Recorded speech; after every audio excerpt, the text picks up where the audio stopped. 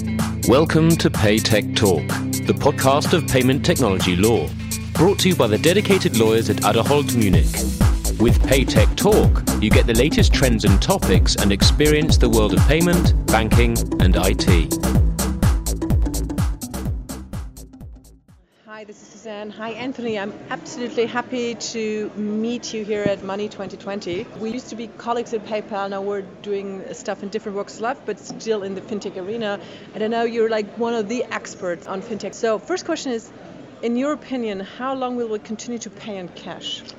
Actually, that's a great question. I couldn't give you a time and date that we'll stop paying. If I'm completely honest, though, I think cash will always have a function in society. I think in the Western world, we will slowly decrease our use of cash for everyday goods and services and the like, but I think cash will never completely go away, and there's certain parts in the world where I think that's helpful to have so. But the answer really is we will still have some cash payments for the future. It does have a value still. Yeah. What will be the most commonly used payment method in 2025? Well, that's the looking glass question. That's another great question. I wish I had the answer straight away and a crystal ball to look at that. But I think, so just looking back at history, like I remember the days when PayPal first came along, and now it's ubiquitous, but it was considered quite innovative at the time.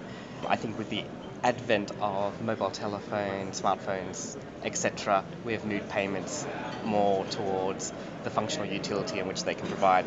In 2025, in about 8 years' time, I think it will have something to do in which the way in which we interact with each other. I don't know what that would be. It could still be our phones, but it could be something as interesting as artificial intelligence or the like. Again, I think payments is always an auxiliary to commerce.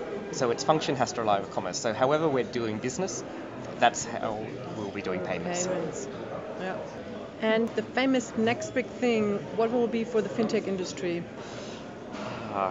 That's a great question again. I think a lot of people, even a couple of years ago, would have said Bitcoin was going to be the next best thing. I haven't seen it develop into something utilitarian yet. There's still a lot of investment going into it, so there's still a chance it will be. But I'd actually go back to my last answer and just say whatever we're doing in commerce will be the next big thing in fintech itself. I think the only thing that maybe worries people like us in the industry is a lot more automation will come into it and the like, so it'll involve less people on an operational point of view. I'll just follow up with a question because I've interviewed a couple of people and everyone is mentioning, not everyone, but along your lines, it's in context, it's where commerce goes, payment goes. Yeah. But one of the things that a couple of people highlighted is that payments will actually go in the background. So commerce, I'll give you an example. So you have an Amazon Echo. Yes. You say, hey, Amazon, buy me soap. Or you have the dash button. Yes.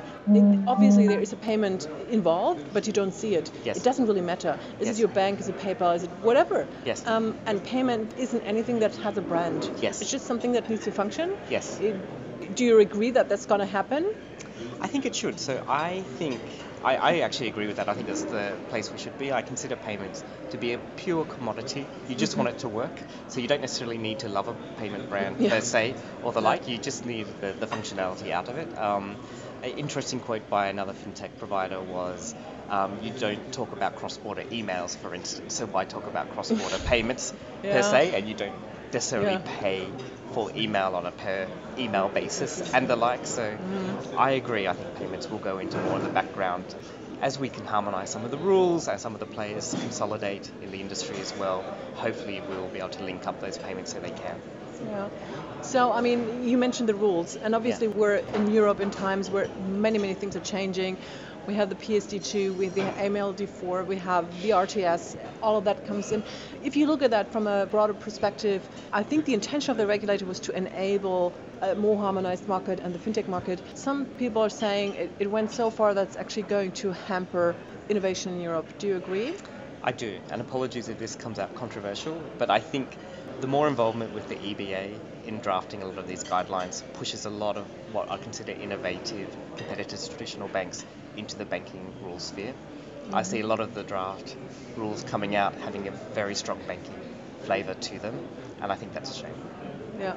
To be fair. Yeah.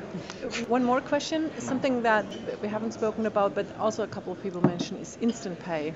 Yes. Bright future or already dead born child? No, I think it actually goes back to what we were talking about in terms of being in the background. I think people definitely want payments just to work. I think everyone expects speed. These days, no one understands clearing cycles or the like. When you think back to the old days of checks, taking a certain amount of days to clear, it's almost unheard of. Right. Now that you'd expect that from a payment provider. We have very good programs in a lot of countries with very fast payments now as well.